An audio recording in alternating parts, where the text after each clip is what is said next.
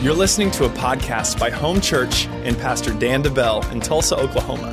We pray this podcast challenges you, inspires you, and most of all, helps you find home in Jesus. Enjoy the message.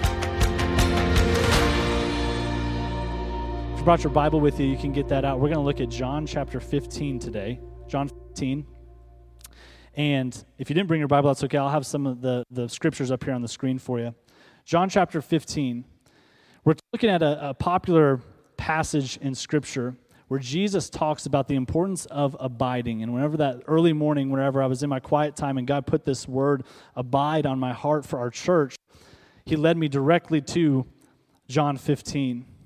And there's a lot in here. We're just going to scratch the surface today and catch some of the vision behind what God wants to do in our lives personally. But before we do, let's read it in context, and then we'll go through and kind of look at exactly what it means. The first thing, though, is we need to realize what does abide mean? And even if we look at some of the original Greek, one of the best translations that I've seen is this. Abide means to remain as one. To remain as one. To remain as one with Christ. He says that we're called to be in Christ everywhere that we go. So we remain in Him, not to drift from Him, not to say, well, I want to do this today, or I don't want to do that today. But no, God, what do you have for me to do today? God, where do you want me to go today? Who can I pray for today? What do you have for me? To remain as one. Another one in the Greek lexicon that I loved, it was talking about this passage. It said this: when something has established itself permanently within my soul, and it always exerts its power in me. I love that. It establishes itself permanently. What? Remain, never to leave. And always exerts its power in me. That's what God wants to do. That's God's desire for every believer, is to abide daily. Every single day that we remain throughout the day, abide in Him. What is that? To remain as one, to walk in unity with Christ, and that His power would be constantly at work in and through our lives. Not sometimes, well, on Easter, man, God's power was really moving. No, every day He wants to move. He wants to do something. There's people that we walk past every day that He says, man, I want to touch their life if His people would be willing to see them and to move on His behalf.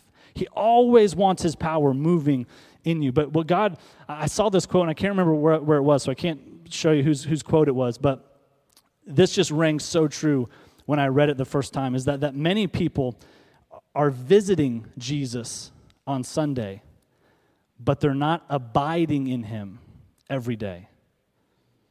And it's dangerous, because visiting in America feels like abiding. I'm visiting Jesus, but I'm not abiding. And we're going to see, well, how do we know if we're abiding? We're going to look at it. Let's look at John 15, starting in verse 1. It says this.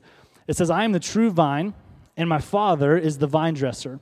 Every branch in me that does not bear fruit, He takes away. And every branch that bears fruit, He prunes, that it may bear more fruit. You are already clean because of the word which I have spoken to you. Abide in me, and I in you. As the branch cannot bear fruit of itself unless it abides in the vine, neither can you unless you abide in me. I am the vine, you are the branches. He who abides in me and I in him bears much fruit. Everyone say much fruit. Much fruit. For without me you can do nothing. If anyone does not abide in me, he is cast out as a branch and is withered. And they gather them and they throw them into the fire, and they are burned. If you abide in me and my words abide in you, you will ask what you desire, and it shall be done for you. By this my Father is glorified, that you bear much fruit, so you will be my disciples. A lot of abiding in there, right? Abide in me, I in you, abiding. Must be important if Jesus said it that many times, right? Abide. The first thing He shows us is this, though. He reveals the heart of the Father to us and to His disciples. If you're taking notes, you can fill in the blank right here. The first one is this: the vine dresser lifts up and prunes. It's the first thing Jesus shows us. God is the vine dresser, right? He says, the Father's the vine dresser. Jesus said, I am the vine, and the believers are the branches. The vine dresser lifts up and prunes. Let me show you what this means. Well, let's read those verses again, 1 through 3. Jesus said, I am the true vine. My Father is the vine dresser. Every branch, look at this, in me that does not bear fruit, he takes away. And every branch that bears fruit, he prunes that it may bear more fruit. You are already clean because of the word which I have spoken to you. The first thing he says is takes away. Every branch, let me see here. Every branch in me that does not bear fruit, he takes away. A more accurate translation would be to lift up. If you look at it in the original language, it means to lift up, because what we see is we see a contrast between here and later on in these verses where Jesus is showing us, look, everyone that's in me, what is that? Abiding. Well, how can I be abiding but not bearing fruit? If I'm abiding, I'm doing my part. Man, I'm trusting in you. I'm seeking you. I'm coming after you. But what Jesus is showing us here is that these vines, let me paint a picture. These vines they would grow upright, and they would grow across and from kind of beam to beam, if you will. And they would grow, but they had to be up high to get oxygen, to get light. But what happens is something would come, a storm would come, something would come and hit them, and a vine would fall off. It would still be connected, but it would fall into the dirt. And when the vine would get into the dirt, it didn't have enough oxygen, it would lose its leaves. It was still connected, but it would lose its leaves, and it could never produce fruit. And what Jesus is showing us here as we look into it, lifts up. Well, it's not that the Father's waiting for us to throw us into hell. He's saying, no, if you're doing your part, if you're seeking me, even when those seasons of life where the devil comes and he knocks you off and you fall into the dirt and you feel like you're down and out, what's the heart of the Father? He's not here to kick you while you're down or to throw you into hell. The heart of the Father is this. Are you still connected to me? If so, hey, let me put you in a place. Let me lift you up and put you in a place where you will produce fruit. That's the heart of the Father. He's not here to kick you while you're down. The only reason a connected branch cannot produce fruit is if it's been knocked down. And there will be seasons in life where the devil wants to throw you down into the dirt.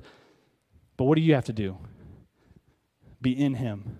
Branch in me, even if it's not producing fruit, what? He says, I will lift you up so that you can produce fruit. The Father wants to lift you up. But here's the second one, prunes. He says, he wants to prune you. God rewards all growth with pruning. And we don't like this, right? I see some people out there like, yeah, I've been there, right? Man, God's showing me a lot. God's stretching my faith, whatever it may be. But God rewards all growth with pruning. Pruning in the kingdom is not punishment, though. It's not punishment. That's where people get mistaken. They look at the story of Jonah and the whale, right, getting swallowed up. Well, what happened? Jonah was running in the opposite direction of God. That's why he got swallowed by the whale. Now, God used the whale to set him back on track. But it's not that God was punishing him. God was pruning. And look at how did he do this with the disciples? God wants to prune us and you and me. Why? So that we can create more fruit, so that there's room for more growth in our lives. But what does this look like? What does it actually look like? Jesus, he slips this in here in such a unique way. Here in verse 3, he says, you are already clean because of the word which I have spoken to you. He slips it in here. How does he prune us? Clean and prune in the original language are the basic same word. They're very, very similar. So what Jesus is showing is Jesus was declaring to his disciples that they were already pruned because of the word he had spoken to them. So they followed him, right? They were with him. And as they went, what do we know? They made mistakes, right? They didn't have faith in an instant. They didn't see things the way Jesus did in an instant. They wanted to call down fire to knock these people out over here because they were doing things that they didn't agree with. And Jesus, what? He had to step in and say, hang on, let me reveal my heart to you. Prune. He was pruning them. What did he do? He didn't have to yell at them. He didn't have to scream at them. He pruned their values. He pruned their perspective. And he pruned their faith to align with his so that they could produce his fruit and that they could be more fruitful. They aligned their values. Their perspective. Well, God, the disciples are praying for this boy, and he's demon-possessed, and they're praying, and he's ceasing, and I don't know, God, we prayed for them. Jesus, we prayed for them, and why couldn't we heal the boy? And Jesus comes in, and he says, because of your unbelief. What's he saying? Your perspective is wrong. You see a sick boy who's ceasing. I see a healed son. Your perspective. Prune. Their faith. Jesus, we're in the middle of a storm. We're going to die out here. Do you not even care? You're sleeping. Calms the storm, turns around. Where's your faith? Do you know who I am? Do you know the power that you have through me? Now you do. Pruned. He pruned their values, their perspective, their faith, so they could produce more fruit. Where do we see this for us? Look at Hebrews 4:12. For the word of God is living and powerful and sharper than any two-edged sword, piercing even to the division of soul and spirit, and of joints and marrow, and is a discerner of the thoughts and intents of the heart. Yeah, God's word is the sword of the Spirit against our enemy, but it also works to prune us on the inside, and it cuts deep sometimes. The intent, our thoughts and intents of our heart, the deepest part of us, he wants to prune. What? Our values, our faith, our perspective. We see things the way that I do. So what does the vine dresser do? Abiding is so important because it allows the vine dresser, our Heavenly Father, to come in, and whenever we are knocked down in life, he says, let me lift you up and put you in a place where you can produce fruit. Side note, what does he do? He puts you with other vines. He doesn't isolate you, right? When I'm knocked down, he doesn't pick me up and put me over here by myself. He says, let me put you around some other vines healthy that you can grow with. That's the local church. That's why it's important to be in church. The vine dresser lifts you up in a time of need. He prunes you to make you more fruitful, just like him. So if anything, why do I need to abide in Christ? For those two things, because I'm going to get knocked down sometime, but I got to have a Heavenly Father who's going to pick me up. I need some pruning so I can be more fruitful, which is point number 2 is this. Abiding produces fruit. Hopefully we saw this right in there. He said it a million times. Abiding produces fruit. One of the biggest mistakes, we talked about this a little bit earlier, one of the biggest mistakes is people say, well, I just need to work on getting more patient. I need to be more kind to people. I need more love to my spouse. I need to have more self-control this week. I'm going to try harder this week. But those are all fruits of the Spirit. I can't get better fruit if I'm working on fruit.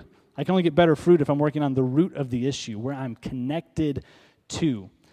Abiding produces fruit. If we need more love in our world, we have to abide. If I need more self-control in my life, I need to abide. If I need peace in my home, I need to abide, not strive for peace. You're missing it. We have to abide. Let's look at it. John 15:14-6. It says, abide in me and I in you. As the branch cannot bear fruit of itself unless it abides in the vine, neither can you unless you abide in me. I am the vine, you are the branches. He who abides in me and I in him bears much fruit. For without me, you can do nothing. If anyone does not abide in me, he is cast out as a branch and is withered. And they gather them and they throw them into the fire and they are burned. What kind of fruit are we talking about? We're talking about the fruit of the Spirit, but what is that? It's Christ-likeness. There's not a bunch of different fruits of the Spirit. It's all Christ. It's all Jesus. Jesus is the Prince of Peace. Jesus is love. He is the ultimate self-control. He is everything. If I ever want things, I need more Jesus in my life. I have to be more connected to him. The fruit of the Spirit is Christ-likeness. So if I'm abiding, what is it producing? Most importantly, it's being more like Christ. I'm being more like him. In fact, Galatians 5:22-23, these are the fruits of the Spirit. It says this, but the Holy Spirit produces this kind of fruit in our life: love, joy, peace, patience, kindness, goodness, faithfulness, gentleness, and self-control. The thing we have to realize is this: not rooted in Jesus is a Band-Aid. It's not a cure. Any other form of these, not rooted in Jesus, is a Band-Aid. It is not a cure. And that's what's going on right now. Because we've tried to be more loving on our own. I'm going to try to love people better as a nation. But what is that? If it's not rooted in Christ, I'm putting a Band-Aid over a wound. And here in a few months, here in another year or so, The devil's going to come along and he's going to rip that Band-Aid off and say, nope, still there. We didn't cure it at all. If it's not rooted in Jesus, it's not a cure. The only way to cure the wound is abiding. I have to abide. The goal is for all believers to walk in the power and the character of Jesus. And this is why through the power of the Holy Spirit, God produces a different kind of lifestyle in the believer. I should be living differently when I'm abiding.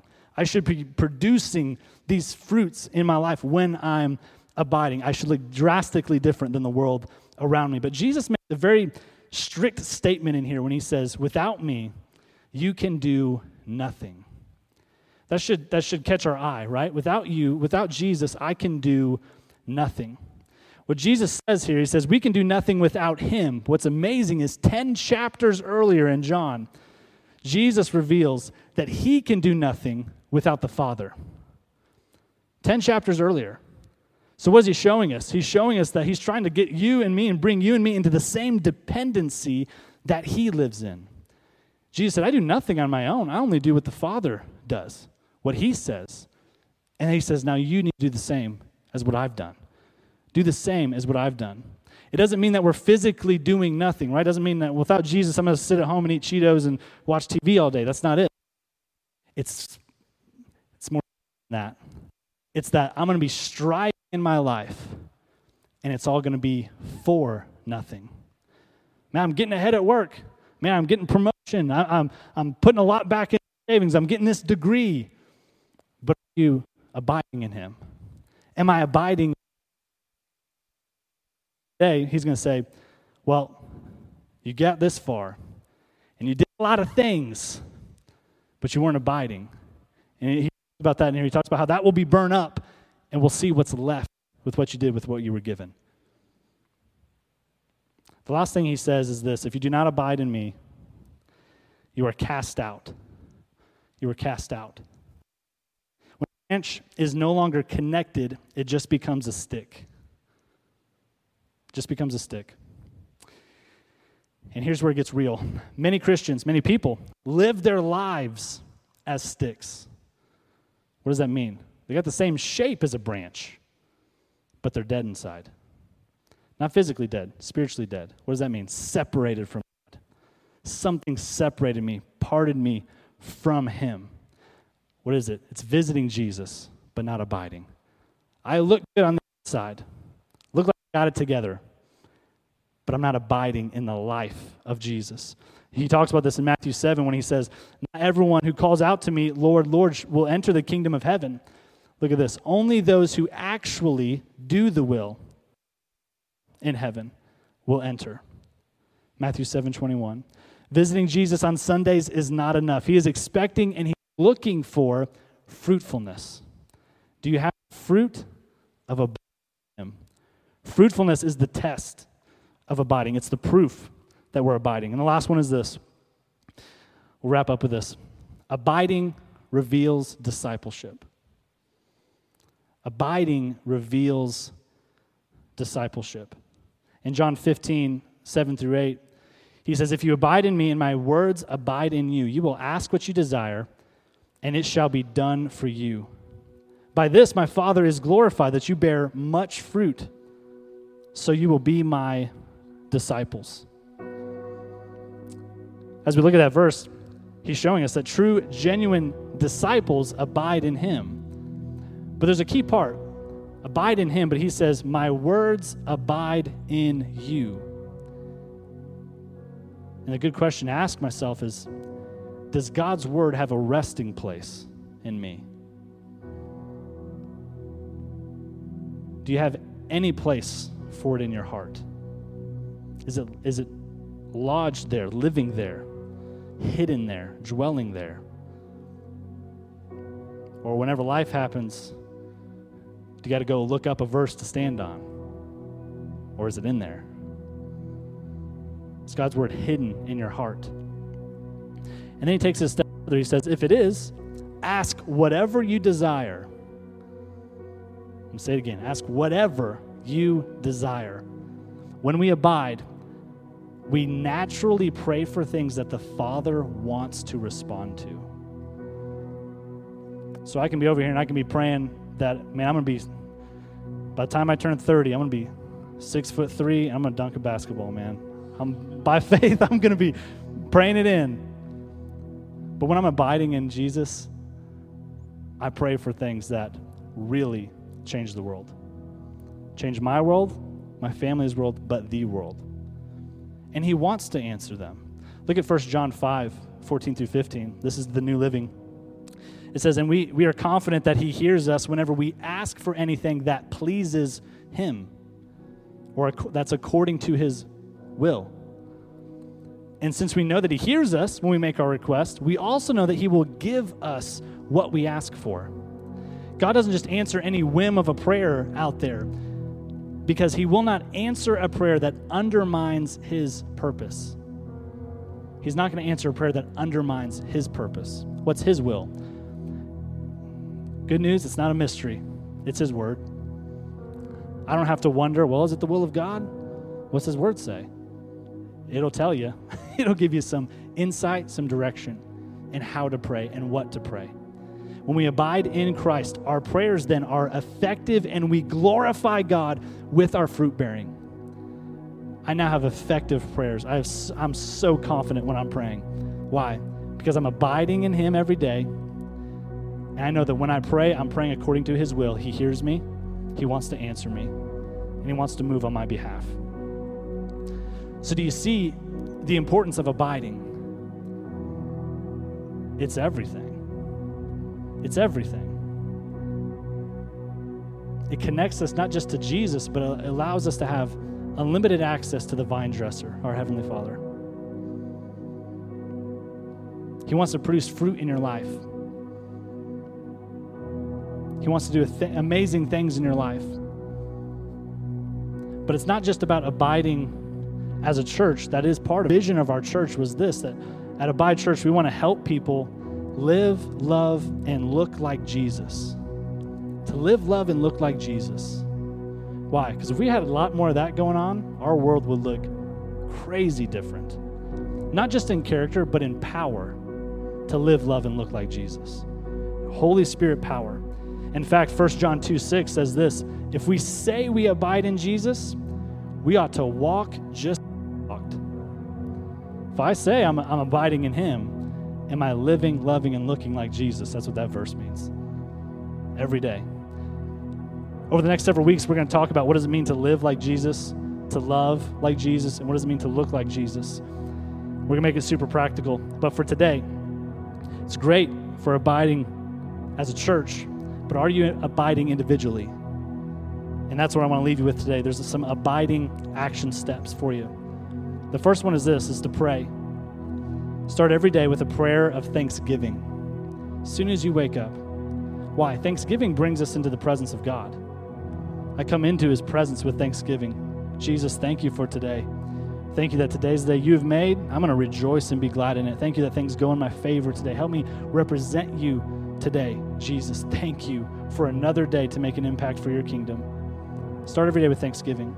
Second one is read. I got to make a habit of reading God's word. Not just the verse of the day on the Bible app, okay? But read his word. If you're looking for a place, read the book of John. I've been going through this past couple months, and it's amazing. Go through the book of John. And the last one is meditate. I'm not talking about sitting in a corner making a weird noise or sitting in some yoga pose somewhere. I'm not talking about that, okay? Meditate, in the Hebrew, it means a couple things. It means to speak and to think or to dwell. I need to be speaking and thinking about God's word throughout my day.